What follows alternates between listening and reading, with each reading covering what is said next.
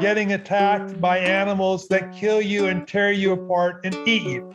That was the beginning of the shamanic transformation, a death and rebirth experience in which the reconstruction rebirth was the animals coming together and putting the shaman back together and incorporating within the shaman. From the shaman's point of view, the experience was that they became these animals. They traveled through the universe. They transformed personally into these animals and experiences.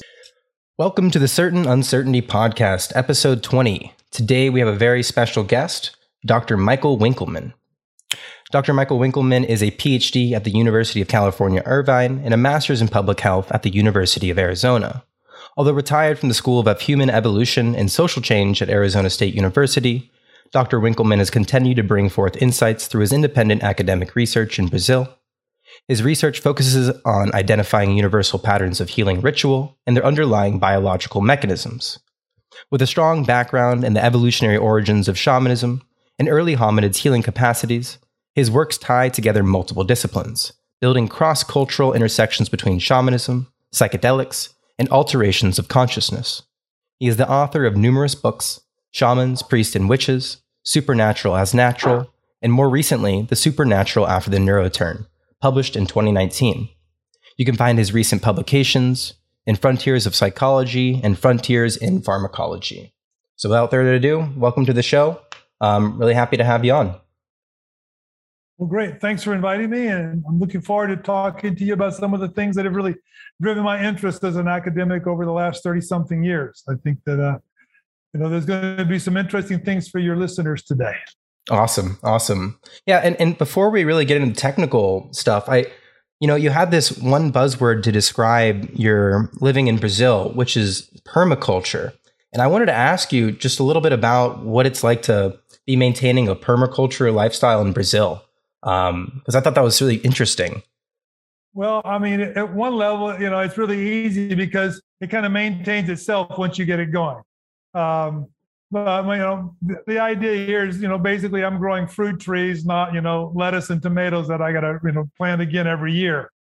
But I'm also using a method that's called a syntropic method that sort of helps bring a different environment for the plants that, basically involves building a pile of wooden trash around the bases of all your trees.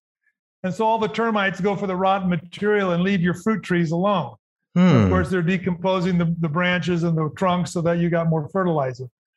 But I'm just, I've been a vegetarian most of my life. I really enjoy fruit.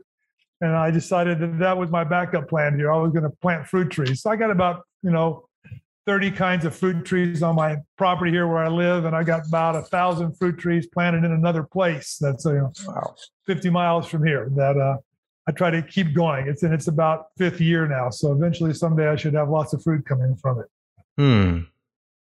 That's so cool. So you just pretty much your own farmer, your own grower, you eat a lot of what you make and all that, or, how does that work? Do you have to buy from other people or, Well, we pretty much get, all of our food from, not just what we do here, but this does include chickens and eggs on our property, but also from a local organic fair. So we get our lettuces and vegetables and stuff like that, growing locally, and then the fruit complements it. But yeah, it's a lifestyle that's focused on eating healthy things and eating, things that don't have pesticides on them, and eating the kind of things that characterize human evolution. I mean, people talk about the paleo diet, but in reality, Paleolithic people probably, for the most part, didn't have meat constituting more than 10% of their diet, maybe 20.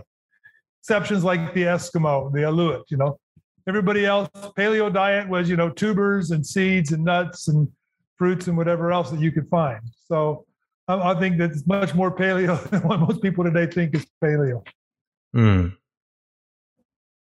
So, yeah, with that in mind, I think we can kind of shift this into the technical world. So you're already kind of introducing some more or less niches in our own diet patterns and, how you can gravitate towards some food sources, some, berries versus meat products or animal products. And, we're going to slowly, as we go through this conversation, try to build this, framework for how human behavior has evolved throughout many different centuries, how our consumable habits, how our intersect with our behavioral habits. And so I guess let's start with the very first question, which is, what are cognitive niches? And I think that is really our starting fundamental building block that we can then use to construct this whole evolutionary framework and so forth. But yeah, what are cognitive niches? And let's just start there. Well, cognitive niche is the most significant development in the evolution of humans. People today ask, do we live in a virtual reality? Duh. Yeah. I mean, we live in a reality that is created by the models that we have acquired from our family, our friends, our associates, our culture. So the cognitive niche is the idea that we have a set of capacities that are designed to learn about how to interact with the environment. And then the cultural niche is the notion that these physical abilities for learning are always programmed by what we acquire from other people. So if you want to think about it as hardware, software, we evolved the brain that was capable of learning a lot of information, and that brain learns cultural information. In a very fundamental sense, we don't deal with reality. We deal with the information that's filtered through the models that we have acquired for relating to the physical world. But we don't relate to the physical world. I mean, some people would say you don't have sensations. You have perceptions of some kind of energy, and then the construction on top of that. Energy is your interpretive models that tell you what's out there. Was that a flash of light, from some unknown source, or was that a spirit? Well, if you have a materialist paradigm, it was from some unknown source. If you have a spiritualist paradigm, the spirits pass by. How you perceive the most fundamental sensations, information from the physical world, come through a set of filters. And eventually those filters are exclusively related to your beliefs about the nature of the world. So the cognitive niche is this model that we use to relate to the world. And when we look at people who had relatively simple societies and cultures, what we discover is they had very elaborate niches, frameworks for how to interact with the physical world. And often this required a very extensive set of knowledge about how to prepare the tools and how to prepare the implements, where to go, what time of the year, so for more than 1 million years, pushing probably, 3 to 5 million years, our fundamental relationship to the environment has been cultural. We don't rely upon our instincts, rely upon the models that we acquire. So in essence, we live in a virtual reality that, of course, is not just cultural, but it's also highly limited by the very kinds of information our brain can pick up. I mean, I think the scientists would say, we only pick up 5 to 10% of the information available in the environment with our human senses. The rest of it we detect with physical instruments. So we get a very limited picture of what the physical reality is like. And on top of that, we construct a model. And this is what enabled human beings to evolve. We created more and more complex models for more effectively extracting from the environment, relating to the physical environment and to social others. And that these have been the tools that have enabled humans to survive. Culture is the fundamental basis from which we know the world. Mm-hmm. That's so interesting, because I think now, as we're looking at, as you said, this digital reality and how things are really starting to change in cultures and how we interact with our environment, do you think there's noticeable ways now that we're detaching from this connection that we have with culture and our environment? And how do you think this is changing our more modern way of communicating with each other and changing together as a culture? Well, I think one of the biggest ways that it's changed is that most people are more focused on what's on their phone than what's in the reality about them. I mean, it's amazing. This is reality for people now, right? It's what comes across on your phone. Now, we don't relate to the physical environment in the same way. We're just totally engrossed in a highly delimited and defined cultural configuration that, is our lives. So I think that, the very loss of contact with the physical environment is at the root of a lot of contemporary, personal, social, cultural, public health problems.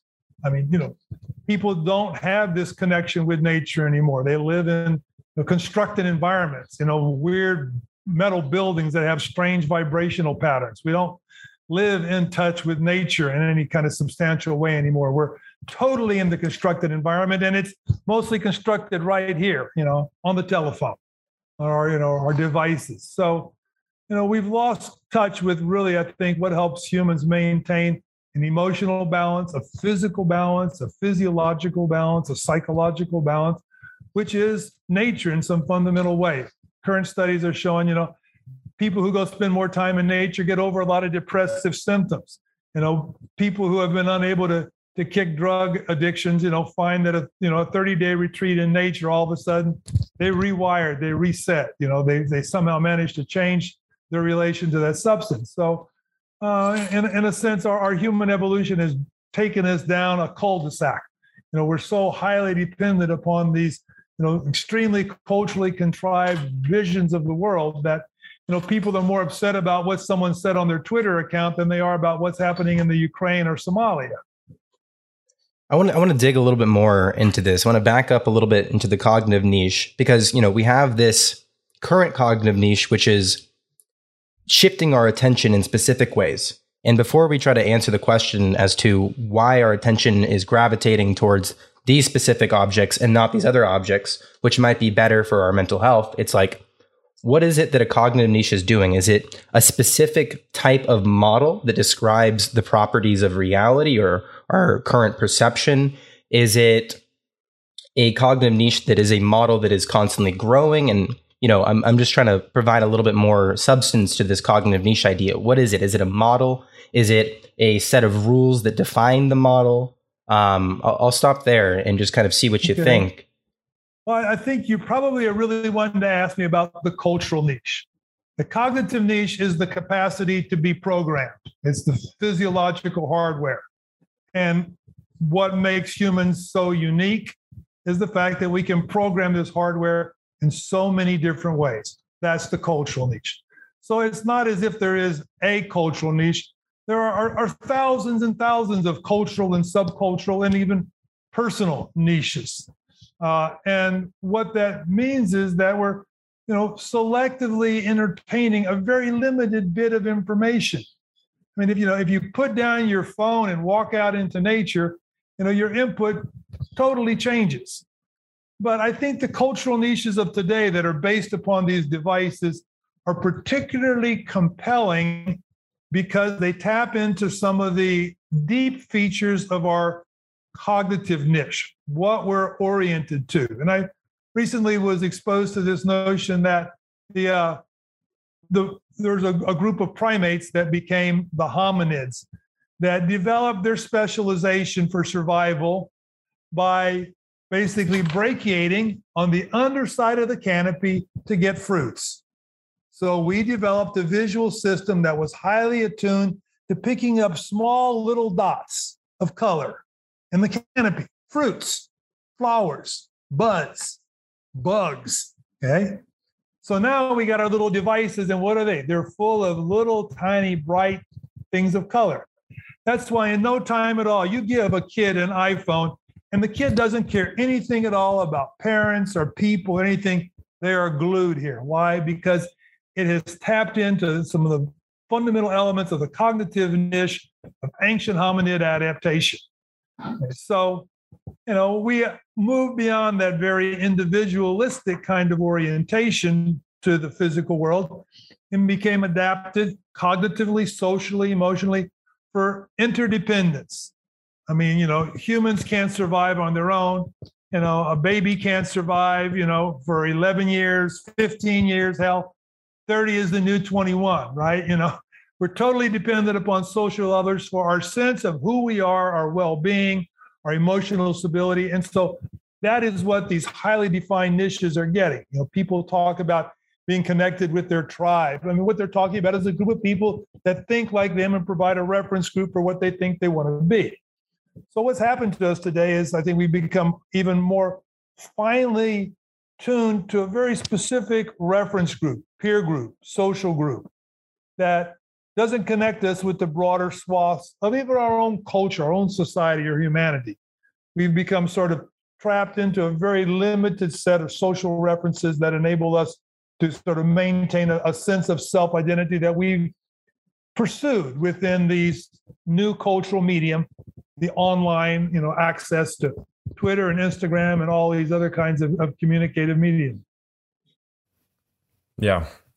So I'm curious with some of the things that you've observed, the presence of growing so exponentially in the United States and in kind of Western culture with this connection to technology, was this something that kind of encouraged or inspired you to move down to Brazil to where you are now to further your research and create this lifestyle? And I'm wondering if this was something that played into what inspires your current research where you live. Well, I mean, in a sense, entheogens led me here, but that's not why I came here. But it was just a sense of the kind of things that are happening right now globally, the kind of, social unrest and, just insights into, different possibilities and then the opportunities to do it, the opportunity to take off and come here and be here and live in a different environment. I say it's like, pretty much perpetual springtime here, although it gets a little hot in the winter, but paradox of tropical weather systems, hot in the winter, cold in the summer. But, it wasn't, some specific kind of immediate issue, but something that began with me, in my undergraduate, years. One of the last courses I took was the sociology of the future. And it was like, we are not going to continue on the current growth curve. It doesn't happen in constrained physical systems. Things are going to change. And so I've just always had this kind of apocalyptic view about the future. But also I had the opportunities to see that there was different ways to do things. So when paths opened up for me to go to Brazil, I went to Brazil. When paths opened up for me to do research here, I did research here. And when I got the opportunity to take early retirement, I decided that, a totally different lifestyle was going to be better for me, regardless of whether or not my apocalyptic visions were going to be true or not. So, the kind of thing that's happening in Europe right now, the kind of social unrest that's, just under the surface in the United States, these are all things that I saw coming, in a sense. Even, COVID and, all this other stuff. I mean, I was seeing this 20 years ago. This is what's coming down the pike. And I went to some place where I think that the future has a lot better hope than in some of the places that, people live in the Northern Hemisphere. Mm.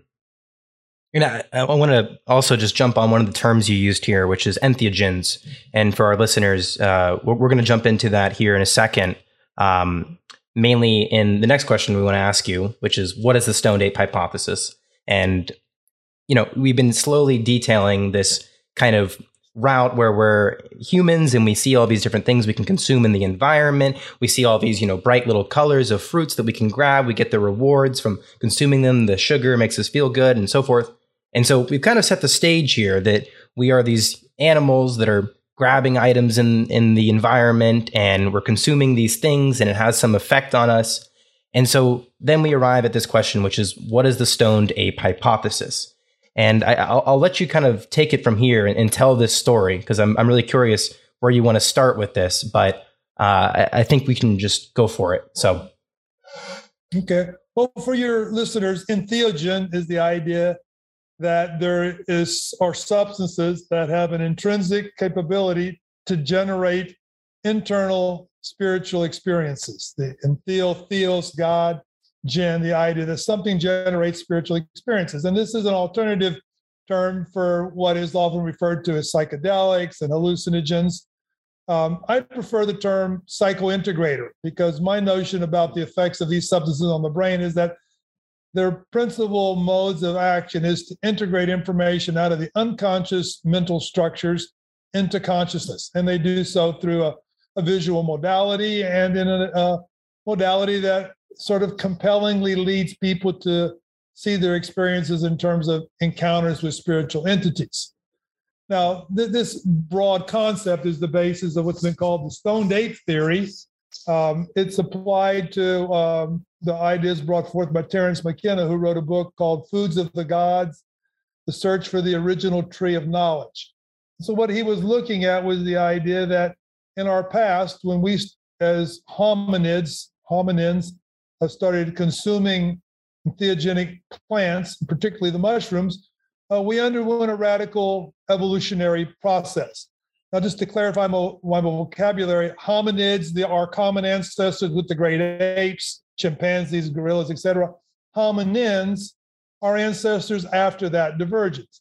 And so the basic idea that Terence presented was that when our hominin ancestors left the arboreal environment, they left the trees because the savanna was encroaching, they headed down onto the ground and eventually began to scavenge on bovines, cow-like animals, follow the herds around, follow where the lions and tigers had killed them and left their carcasses to be scavenged on. And so we encountered eventually psilocybin mushrooms growing in the dung of lots of different kinds of bovines. And it was the consumption of those mushrooms that was a key spark in human evolution. McKenna, writing in the early 1990s, didn't have the kind of data we have today. I would say that his hypotheses were, somewhat meager and limited, given that his data was basically, personal experiences, going to hippie communes and going to raves and stuff like that, and eating mushrooms and seeing what happened to people. But, the only real scientific evidence he had then was that psilocybin increases visual acuity, particularly things such as edge detection. So it enhances ability to identify objects, to find berries, to find animals, to hunt, to gather. So he said, taking this stuff would have made us better foragers, hunters and gatherers. He also noted that there was a proclivity for increased sexual arousal, and presumably copulation in our ancestors. He also thought that there was a kind of a pro-social sentiment that was engendered by the use of psilocybin that would have reduced sexual competition, more promiscuous sexual relations, confused paternity, and ultimately a communal responsibility for raising children that would have been one of the foundations for human society. And he also pointed out, based upon not only what he personally experienced, but what is reported in many cultures, is that these substances necessarily lead to shamanism, ritual healing, spiritual experiences, mystical concepts, that in essence, there was an origin of religion that can be attributed to the ancient influences of psilocybin and other psychedelics. So the fundamental notion of his approach was that, look what psilocybin does, and trying to project back into the past about what it must have done for our ancient ancestors. Today, we're in a much better position to assess not only those claims, but a far broader set of claims regarding just what would have been the likely and perhaps even the necessary effects of the incorporation of psilocybin into the ancient diet, lifeways, and ritual of our hominin ancestors. And what we have today are a lot of different kinds of double-blind clinical studies and laboratory studies that show us a lot of the objective effects of psilocybin and similar 5-HT2 psychedelics, things like LSD and DMT, which operate on the basically same neural mechanisms.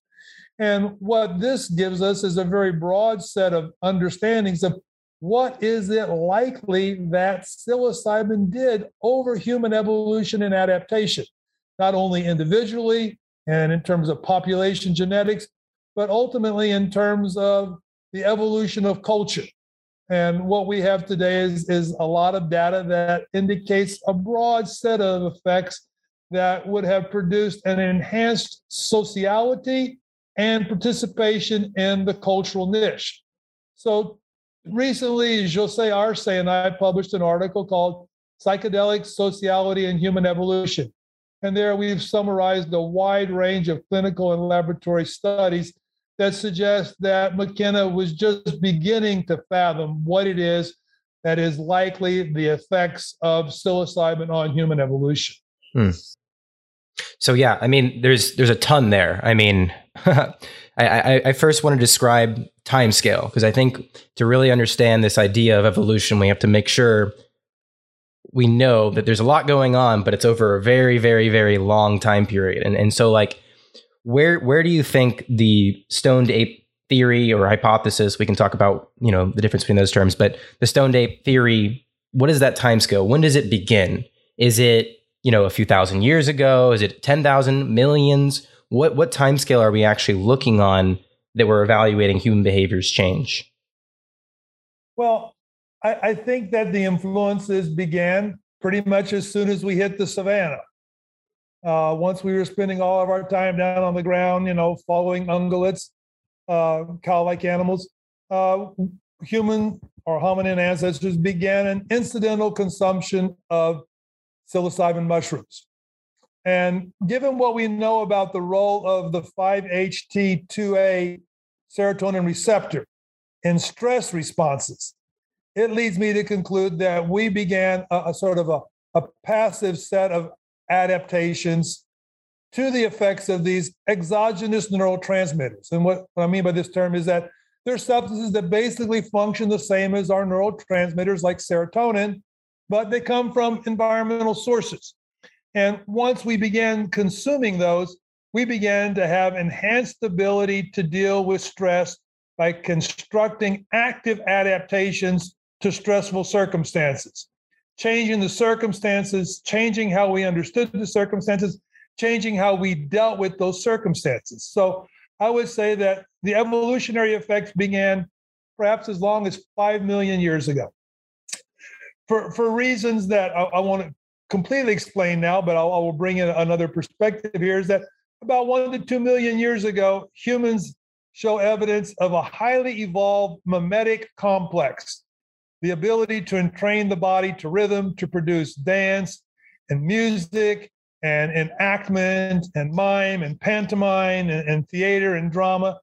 And I think by this time, psilocybin mushrooms were thoroughly integrated into ancient ritual behaviors that would have expanded the hominid overnight ritualization complex of singing and dancing, et cetera, into something that was far more. And I think, 1 to 2 million years ago, we have to begin to entertain the notion of visionary experiences, shamanic ritual, mythologies, and other kinds of conceptual frameworks inspired by the experiences produced by psilocybin. But these influences didn't stop then. I mean, what we know from scattered data from around the world is that there is evidence of entheogenic mushroom cults on every continent. There's, mostly evidenced in petroglyphs, but also evidenced in sculptures, in metalwork, etc. 2019, I did a special issue of the Journal of Psychedelic Studies on psychedelics in prehistory and world religions. And what my introduction and some dozen contributions show is that there's widespread evidence of the use of mushrooms at the origins of Buddhism, of Hinduism, even Christianity, of the religions of the Americas. Even Mormonism seems to have been an entheogenic-inspired religion.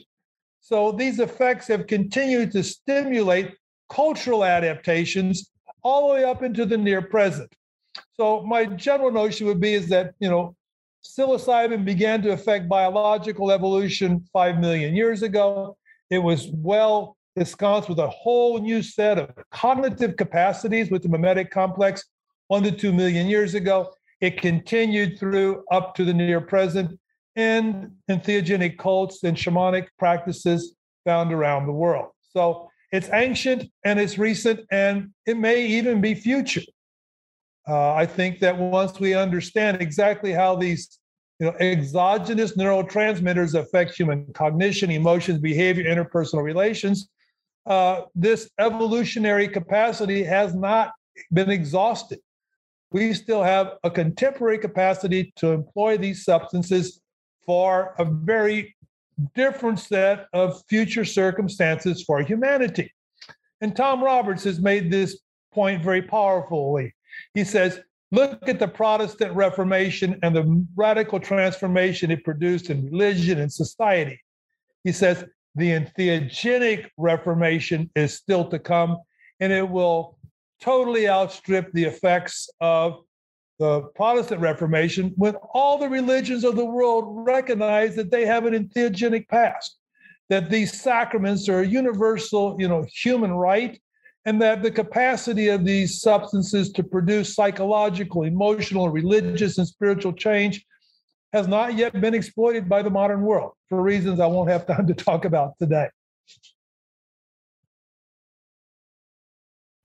I think it's so fascinating when we learn more of these things that explore and discuss some of the origins of how entheogens played a role in the development of individual cultures and religions and are scaling into what we experience today.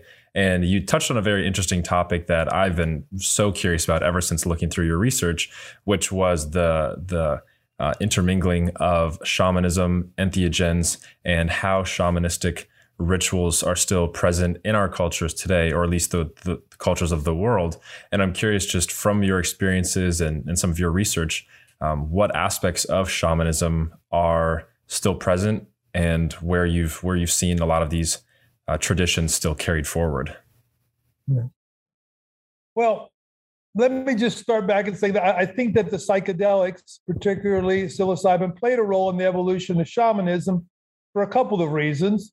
I mean, one, we would start off with the empirical effects of psilocybin in terms of producing mystical experiences. Roland Griffiths and others at Johns Hopkins University have repeatedly shown you use double-blind clinical paradigms. The control group has a normal experience. 90, 80, 90% of the treatment group that receives psilocybin has some of the most powerful spiritual experiences of their entire lives.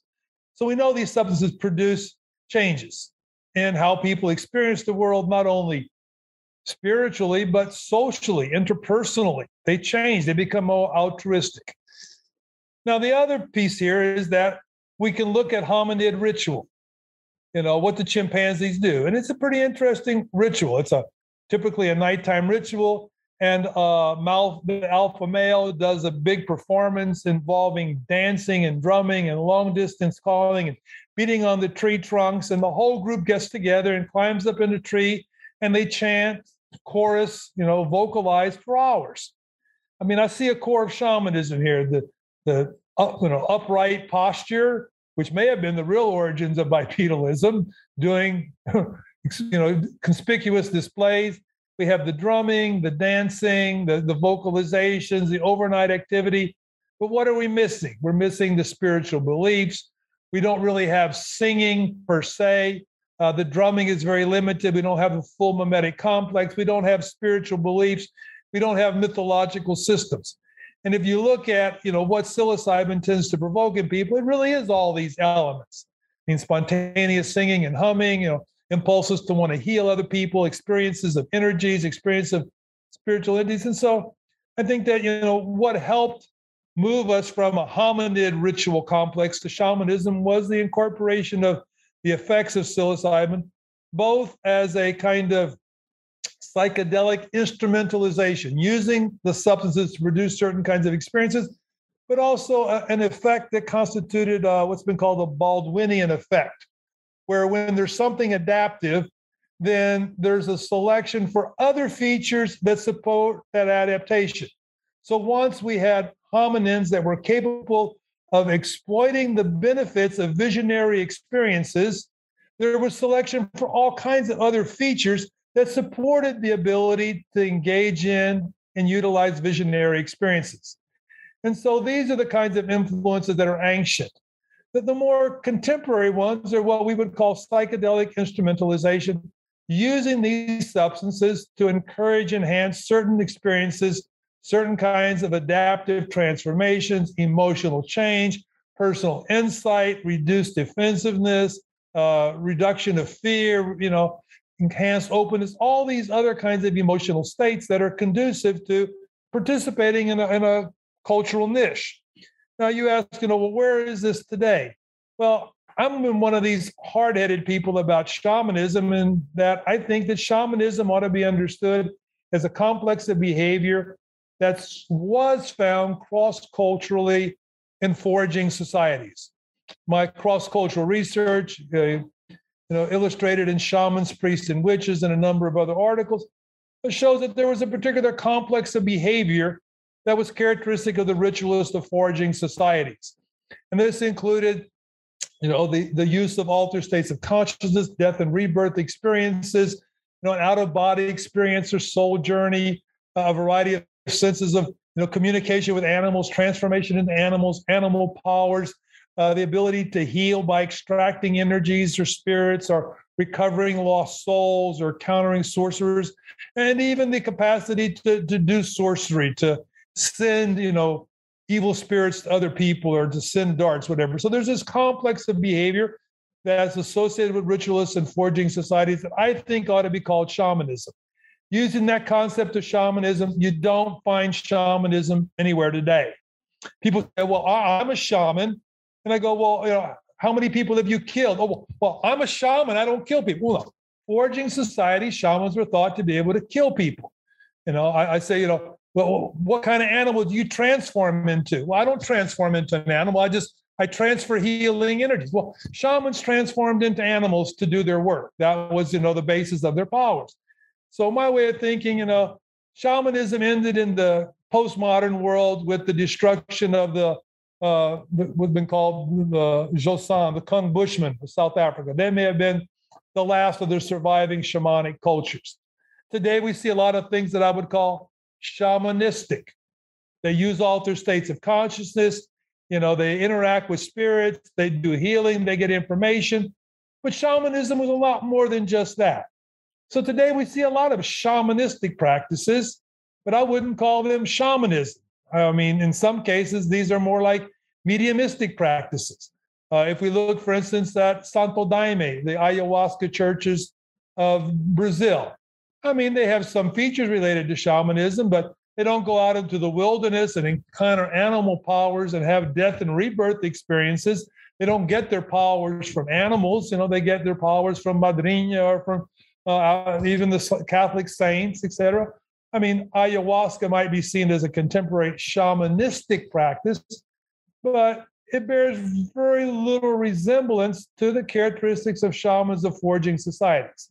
So maybe we need a new term like, neo-shamanic, entheogenic shamanism. But we shouldn't confuse ourselves and think that it really bears much resemblance to what shamans were doing in hunter-gatherer societies.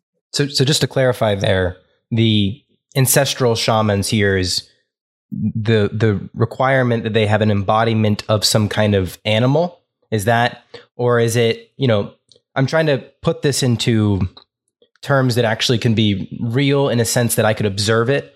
And the idea that the shaman needs to transform into an animal might seem bizarre at a glance, but I assume this is meant on a psychological basis, on a behavioral basis.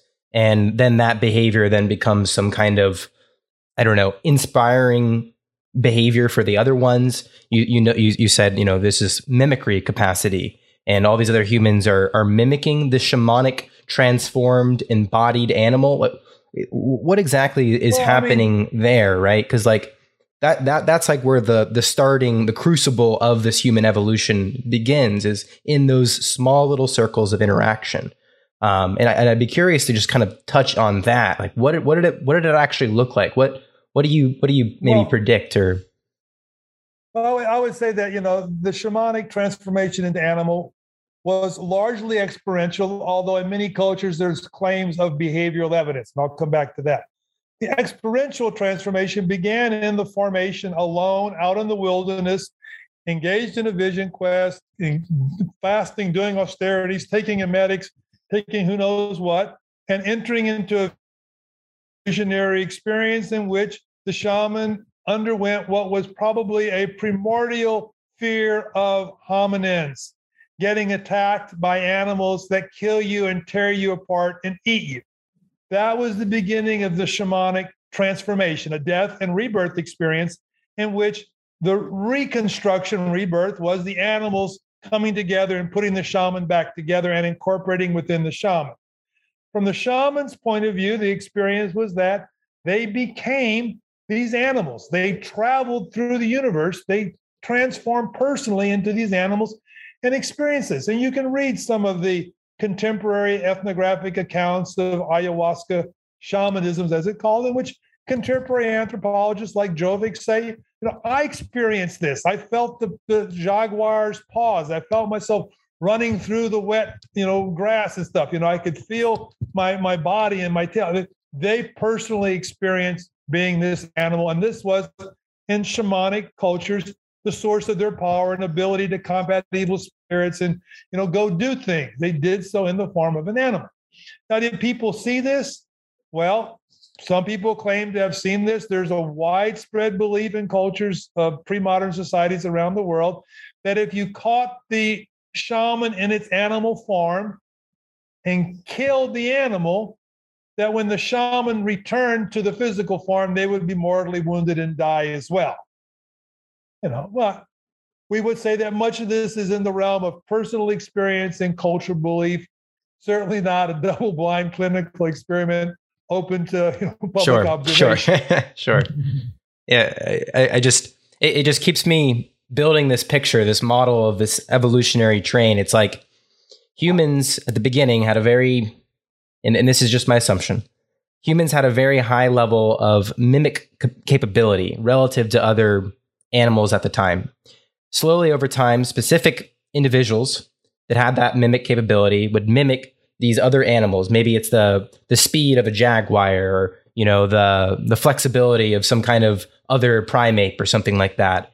And so is it that they're building all these kind of mimicry models of other animals that they're observing, and in the process of getting, maybe the shamans teaching another community, in the process of kind of displaying what those other animals do, we're building this adaptive model for all of humans' evolution? Like, it happens in really, really small circles, but I can imagine that, one shamanic circle's emanating the jaguar, one's over here emanating the eagle. 1,000 years later, the two groups finally meet up. One has more of the embodied eagle identity, whatever that means, and one has more of the embodied jaguar. Is that, am I getting the picture kind of right, or am I totally off? Yeah, well, I'll take two different approaches to that. First is, I think that there's a significant role of hunting in the evolution of shamanism. And I look at this in my book, Shamanism, a Biopsychosocial Paradigm of Consciousness and Healing. A lot of reasons to think that shamans and hunting were engaged in a kind of coevolution for the following reasons. One is that in both cases, you have imitation of animals. One of the fundamental ways to hunt is to imitate being another animal, particularly the animal you want to hunt. So, you take the carcass from the last deer hunt and you put it over you, and you kind of move up towards the deer, and they don't react to it because it looks like another deer. Okay, but when you do this, you engage in a couple of psychological processes. One is that you're trying to behave like a deer, and when you try to behave like another animal, you unconsciously begin to incorporate those properties. I mean, you can very easily see that, telling someone, well, I want you to behave like a mouse. And then later tell them, I want you to behave like a bear. I mean, they're going to behave very differently. We have an intuitive understanding of these differences. It's part of one of our innate intelligences. And so in the process of hunting, you also identify with what you focus on. And we have this capacity to incorporate the other. And so I think that one of the origins of shamanic practice was a kind of consciousness guilt feeling for having killed this other animal. And what you find reported in societies around the world is that shamans had a special relationship to deal with the souls of the animals that were killed and to make amends with the mothers of the animals and stuff like this. So there's this one track of how animals sort of become incorporated into our psyche. The second one that I think is one of the most significant in human evolution is the point at which the incorporation of animals becomes a collective social phenomenon. And here we've moved from what is, I think properly considered to be, guardian spirits, animal allies, etc., that's sometimes called totemism, to what ought to be considered totemism proper, the concept that Emil Durkheim developed in his theories about the origins of religions that had to do with totemic cults in which the group worshipped a particular animal that was simultaneously the identity of the group and their ancestral founder in animal form.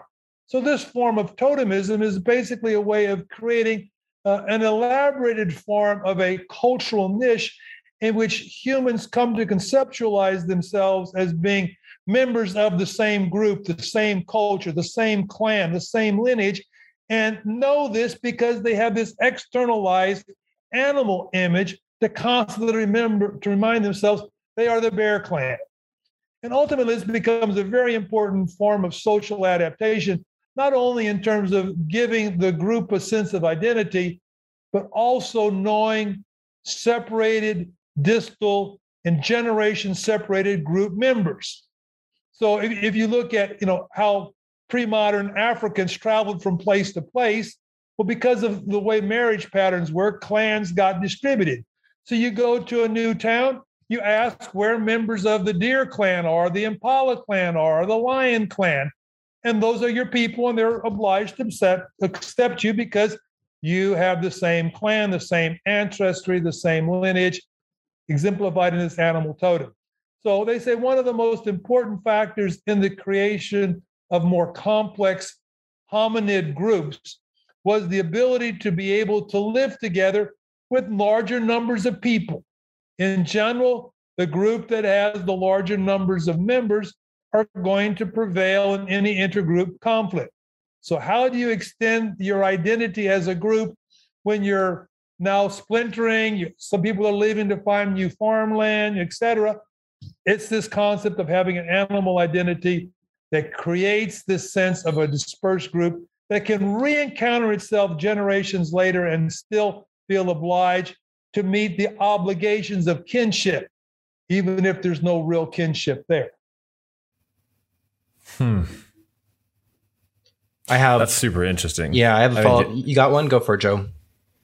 No, I was going to note or comment that it's so fascinating to me when we can trace back or at least look at these relationships and connections that we've had as cultures to different animals or to the spiritual connection that people have with whether it be astrology. And I think that may be one of the most common things that we regularly hear about now is even just your birth year, and people kind of associate with the animal that is associated with that year. And some people have different opinions of it, but it is interesting how common that still is that people talk about it. What it's really common is what's your team? Jaguars, the Tigers, the Lions, the Broncos, most sports teams have some animal connection. I think it's because it taps into a very deep aspect of our psychology that we identify as a group based upon that kind of emblem. So would you say... Did you notice there's no mouse teams, I don't think. Nobody is a mouse. Right. It's not too fierce. Not very powerful. No, steal my cheese. So this is interesting because if we were to ask, like, what is humanity's spirit animal? It sounds to me like it's some amalgam chimeric thing that has slowly kind of brought together all these different, tigers, jaguars, things that we admired, things that we thought were fierce, things that we thought were efficient, had good high utility. And so, all of this comes back to our ability to mimic, watch them in nature. And so here we are today.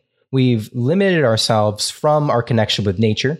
So then our ability to take in the other animals' stimuli, adopt some, behavioral mimic patterns is absolutely minimized. Instead, when we get on our phones, we see a lot of colloquial behavior, I should say, and it doesn't really change. We're not really adapting to a new set of behavior. We're mimicking that which is already commonplace, and then the commonplace just kind of stagnates.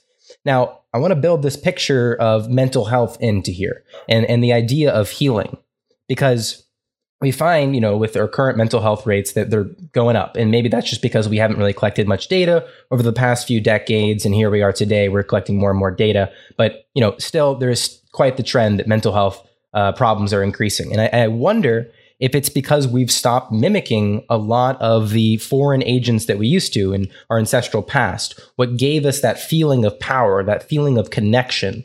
What are your thoughts on that? Well, as much as I think, mimicry, imitation, mimesis is important in developing certain kinds of human expressive qualities, I don't think that its influences or the influences of animal totems, if you will, depends upon the actual imitation mimicry, seeing these kinds of animals. I mean, certainly imitation played a part in the communal ceremony, et cetera. But I think that we have an innate intelligence related to recognizing animal species and their features. Gardner, a psychologist, first proposed 7 innate intelligences and added 3 more. But one of the innate intelligences is the ability to recognize animal species and put them together in families. You've probably heard of the Linnaean classification system of the natural world. This is an innate capacity. Cultures everywhere make the same basic distinctions about animals, because when we were evolving as hominids all the way back into our primate ancestors, the most important thing to know about was other animals. Recognizing animals was essential. If you take a small child today and show them models of various kinds of animals and put adult animals and little animals of the same different species all mixed together, children can take the mommy and the baby and put them together. They're able to see some basic similarity that's not based upon size or physical, appearances at some gross level. We have this innate capacity to understand animals and many of their properties. I mean, little children, understand, I think, intuitively which animals are dangerous and which ones aren't. A couple of weeks ago, some of our friends here discovered a 2-meter-long alligator in the stream where they took their children to swim on a regular basis. And what's happened since then is that their 2-year-old daughter, who didn't see it in the stream, she saw it when it was brought back to the house dead for butchering and processing. She goes to books, she goes through the books, she finds the alligators, even though it's just this, very abstract depiction of an alligator. She takes it and goes and shows it to her mom, and she's on the verge of tears.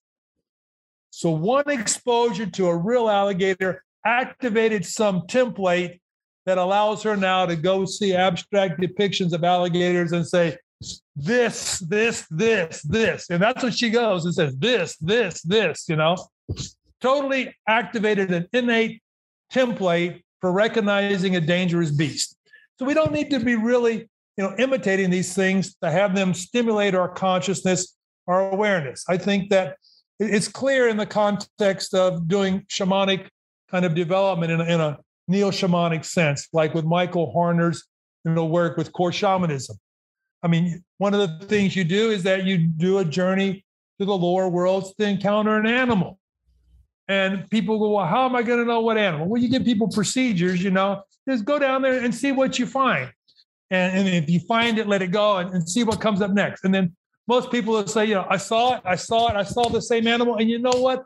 I've been interested in an animal all my life. I had a stuffed doll, a stuffed animal like that when I was a kid. I used to collect cars. And all of a sudden, all my life, this little animal seems to sort of appearing to me, and I like it, So it's this kind of connection, I think, is more significant than getting out and imitating the animals and doing the bear dance or whatever. But part of our innate psychology, I think, is to sort of identify ourselves, empower ourselves, and connect with others vis-a-vis our intuitive understandings of animals and what they provide. And in this sense, I think they're sort of like templates for self-empowerment. In various times in my life, I've had animals show up, strangely and unexpectedly around me, and I've sort of stopped, I've thought about them, and I've said, okay, what's this animal like? This is something that I need to model for myself for now. And I mean, in many cases, I felt like it's been very fortunate, because if the mouse hadn't shown up, I probably would have gone and told somebody off and pissed them off and, screwed up some relationships, So the mouse is showing up in some very strange places. And when it does, I stop and say, okay, what do I need to be kind of mousy about now? It's the hilarity of it is that no one wants to, per se, imitate the mouse. No one wants to be or to have a spirit animal of the mouse. And yet, a lot of the neurological structure of the mouse is very similar in some sense. And we do a lot of research on mice, but no one wants to be the mouse. which is very interesting to me. It just scratches me as a little bit opposite as how it should be. I mean, we would want to experiment on the things that we want to become. I mean, is more or less how I would think about it. But well, look at it this way. I was sitting in a panel at a conference in which the chair of the panel allowed some woman in the audience to trigger him. And he totally left the whole schedule of discussion and started defending his positions, and this big carried on. And I got up and walked out and took like a 20-minute, 30-minute walk around the grounds and came back. And I could see through the window, he was still arguing with this person. And I was like, okay, I'm going to go in and shut this guy down. But there was a mouse standing in the doorway. It was just standing there looking at me. It wasn't ready to move anywhere. It was just standing there looking at me. And I was like, and I took a step towards it, and it's just like looking at me. Okay, I'll take the mouse's message today, and I'm not going there and piss off. I mean, maybe I wouldn't have pissed off everybody, but I certainly would have screwed up some relationships by going in there and telling that guy what a pompous asshole he was, and how dare he destroy our home panel by letting this person trigger him. But it was probably the best thing to do, just let it go. Yeah. Animal therapy. Really cool. Animal therapy. True. It's really cool to see some of these associations, especially the way you describe it, where there's things that we can learn from our external surroundings and just kind of environment. And I'm wondering, from the shamanistic or neo-shaman experiences that you've researched, firstly, is there a way that you see these things reintegrating into Western cultures? And then for kind of the presence that they no longer had compared to pre-modern era, how do researchers such as yourself and the people you've referenced go about actually researching and learning about these experiences and practices that shamans had in the past? Well, my approach to understanding shamans in the past was what in anthropology is technically called an ethnological method or a cross-cultural method. And my approach was I took a selection of about 50 societies from around the world, and I read all the ethnographic evidence on these societies and extracted information that had been recorded 50 years ago, 100 years ago, more. So I built a database based upon what people were, seeing before these cultures were, destroyed and totally assimilated into modern nation states. So, my approach has been, in that sense, cross-cultural and historical. I'm very much, oriented by findings from evolutionary psychology, from the cognitive science of religion, from understanding innate, reactions of the brain, and trying to, infer about how these dynamics would have played out in the past in the environment of evolutionary adaptation. So my approach has been very synthetic, interdisciplinary, and bringing together different perspectives to understand, these phenomena of the past and to make inferences about their persistence as part of our psychological structures. But how can we employ this today? I think that, for instance, shamanism and many aspects of the shamanic ritual dynamic, the cosmological belief system, have direct applications in addictions treatment, in the sense that the shamanic altered states of consciousness provide a kind of reset for the serotonergic system. Shamanic altered states of consciousness produce a kind of deep relaxation. So specific kinds of shamanistic practices, such as drumming, can be very effective at modulating emotions, perhaps even erasing emotional patterns. Certainly, enactment in drama, dancing, and music can be significant ways of reorienting the emotional dynamic of a person. I think many people today are highly driven by a cult music scene. I mean, there's millions of songs out there, and you probably listen to 3 or 4 artists most of the time. Why? Because it produces for you a particular kind of social, psychological, emotional modulation based upon the music, its type, its tradition, the lyrics, the whole dynamic, its identity. So in this sense, I think the shamanic dynamic it's still there, part of our deep unconscious psychology. I mean, I think one of the reasons why raves are so appealing to young people is that the raves replicate many of the dynamics that were part of the shamanic complex of mimetic enactment, dancing, song, and group integration, identity bonding, things like this. So today, is there a way to reincorporate shamanism? Well, I mean, I think that the whole idea of psychedelic instrumentalization is an effort to try to reincorporate that shamanic past. How can we use these powerful alterations of consciousness to perhaps relieve emotional dynamics, recover emotional traumas, reconstruct our relationship to those traumas, reset our emotional dynamics at a very neurological level, such as reset the serotonergic system, enhancing dopaminergic activity, which gives us a sense of connection and well-being.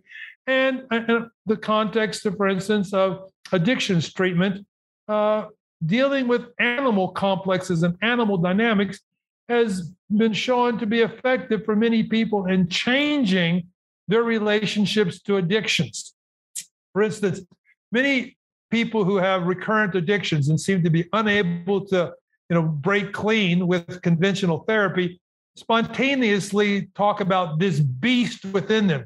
There's this animal that wants to use. It's not them, but the animal, sort of runs certain aspects of their behavior. The animal gets triggered and it goes, and they're just like, passive observers. Well, shamanic dynamic of empowerment and control of the animals is one way to sort of get in touch with the beast, not necessarily to become the beast, but perhaps to incorporate other animal powers that can confront the beast. Other animals provided another sense of identity, empowerment, control that enable people to sort of supersede the dynamics of this animal that drives their self-destructive behavior. Of course, one of the things that's well known in the psychedelic therapy literature is that, the experience of hitting the bottom, of, seeing your total ruin and destruction, understanding how your current dynamics is going to play out if you don't change something, has been very significant in provoking therapeutic transformation. And so I think the psychedelics are very powerful tools in this respect, whether it's peyote or ibogaine or even LSD therapy, psilocybin therapy. People often get this very clear sense of where their life is headed. I mean, hell, everybody's been telling them they're going to hell in a handbasket and going to end up in a horrible death, invoking situation if they don't change. And finally, they accept that for themselves. And so I see this shamanic potential, embodied in the psychedelics as being the most powerful tool for therapeutic transformation of the world today. If you look at this mental health, dilemma that the world faces today, the major problems that the world faces, I mean, the major problems can probably be summed up in depression, post-traumatic stress disorder, and addictions. Add those up, that may be half of the health budget, public health budget of the world. And the psychedelics have powerful potential to address all of these.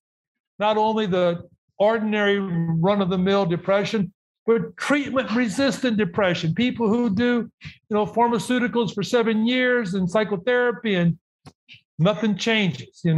One session of psilocybin, they feel better the next day. They feel better the next week. They're feeling better still a month later.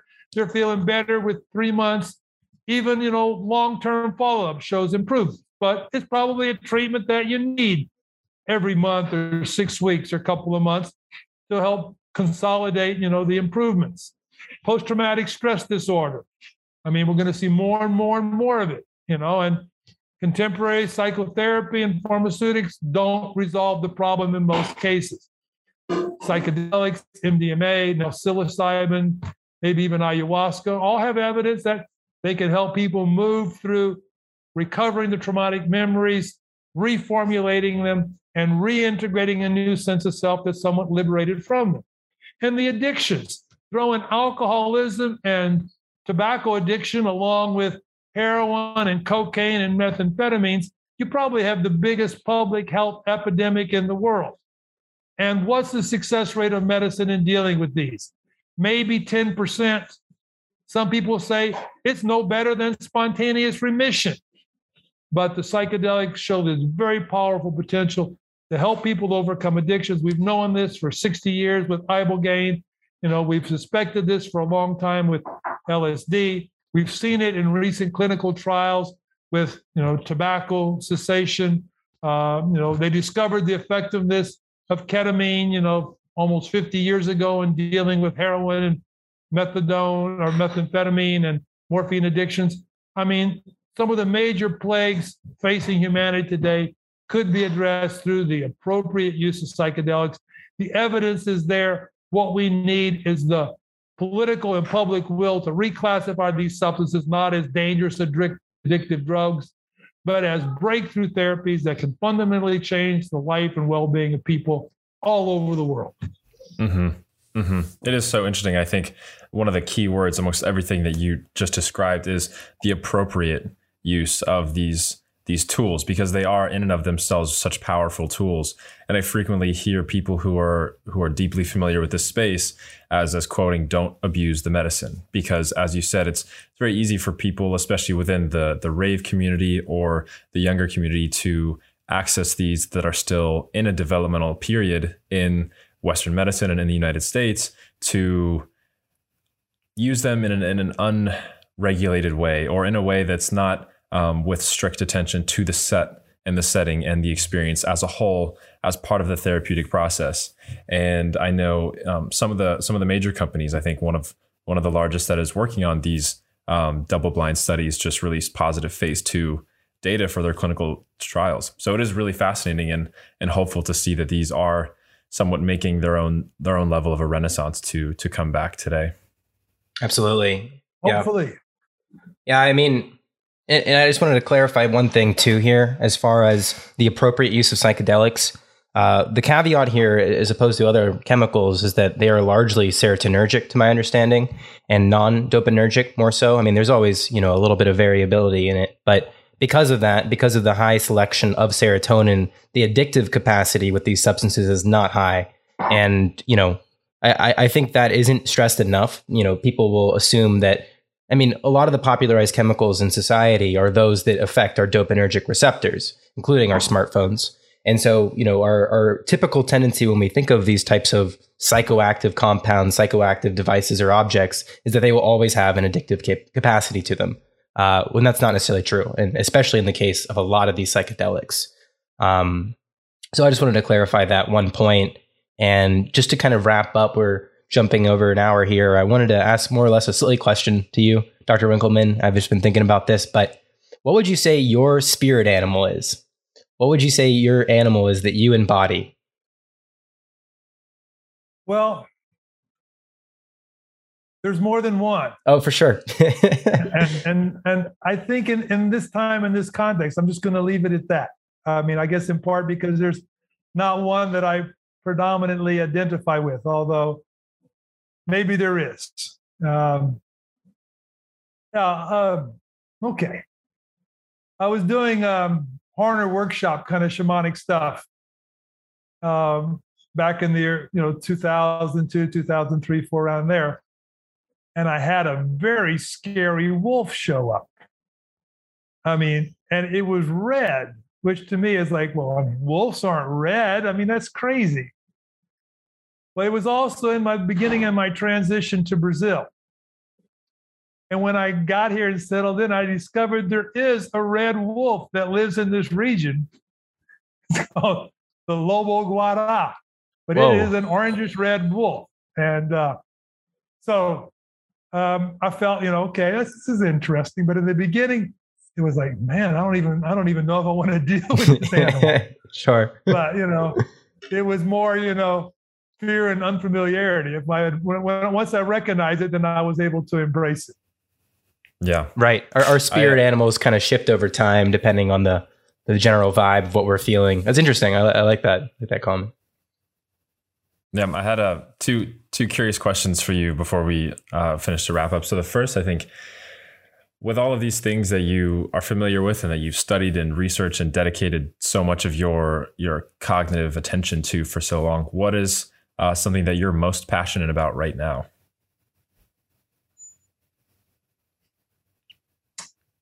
Well, I'm going to say that it's two things, but they're combined, and it has to do with psychedelics and evolution. And one is we really need to get a clear understanding of the roles that psychedelics played in past human evolution. And I now think that I have a very clear idea of how to marshal the evidence.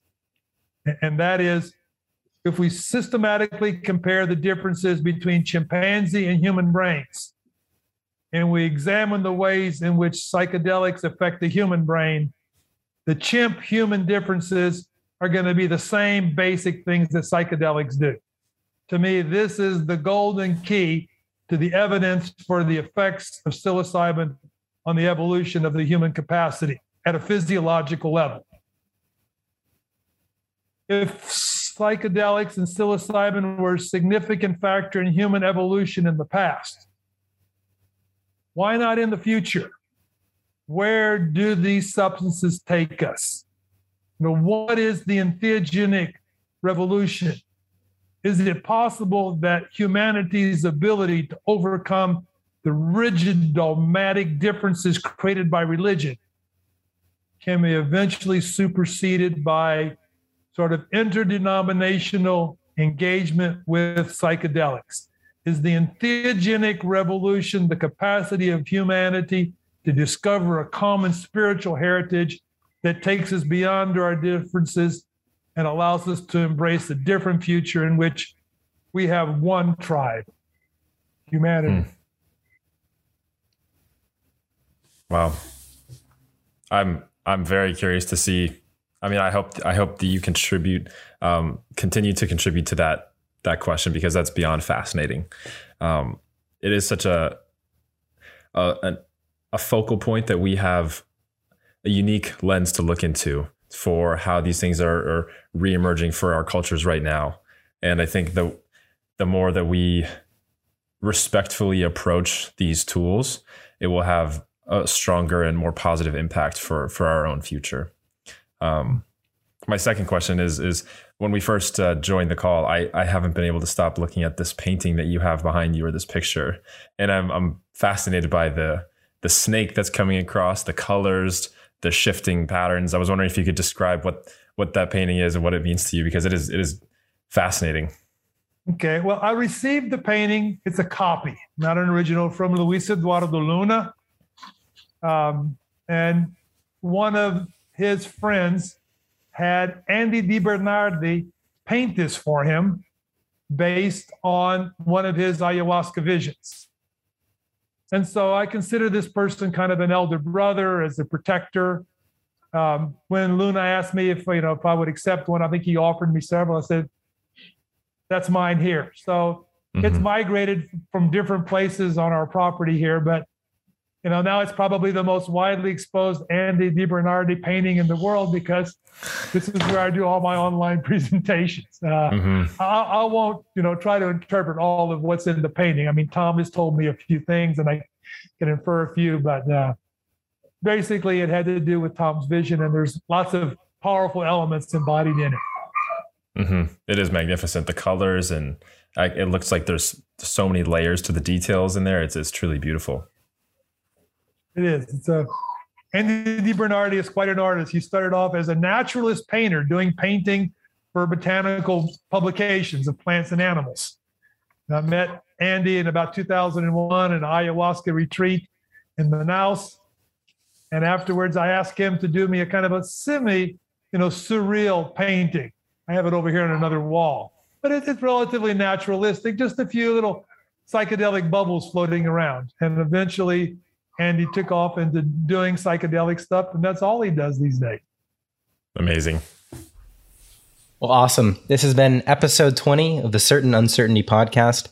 Thank you so much for joining us today, Dr. Winkelman. It was truly a pleasure to learn about your powerful ideas. Great. Well, thank you. And I want to encourage your listeners to go out and look for psychedelic sociality and human evolution. You can find it on my site on my ResearchGate page, or go to the Frontiers in Psychology. It was published there in a special issue on psychedelic sociality, which is just wrapping up. There's about 20 articles there. Okay, great. Yeah, we'll be sure to post some links in the description of this podcast episode, and they can find your website, some of your top publications, your recent book if they want to. So yeah, we can absolutely attach all that stuff. Great. Well, thanks, guys. It was a pleasure. All righty. Well, thank you. Thank you so much.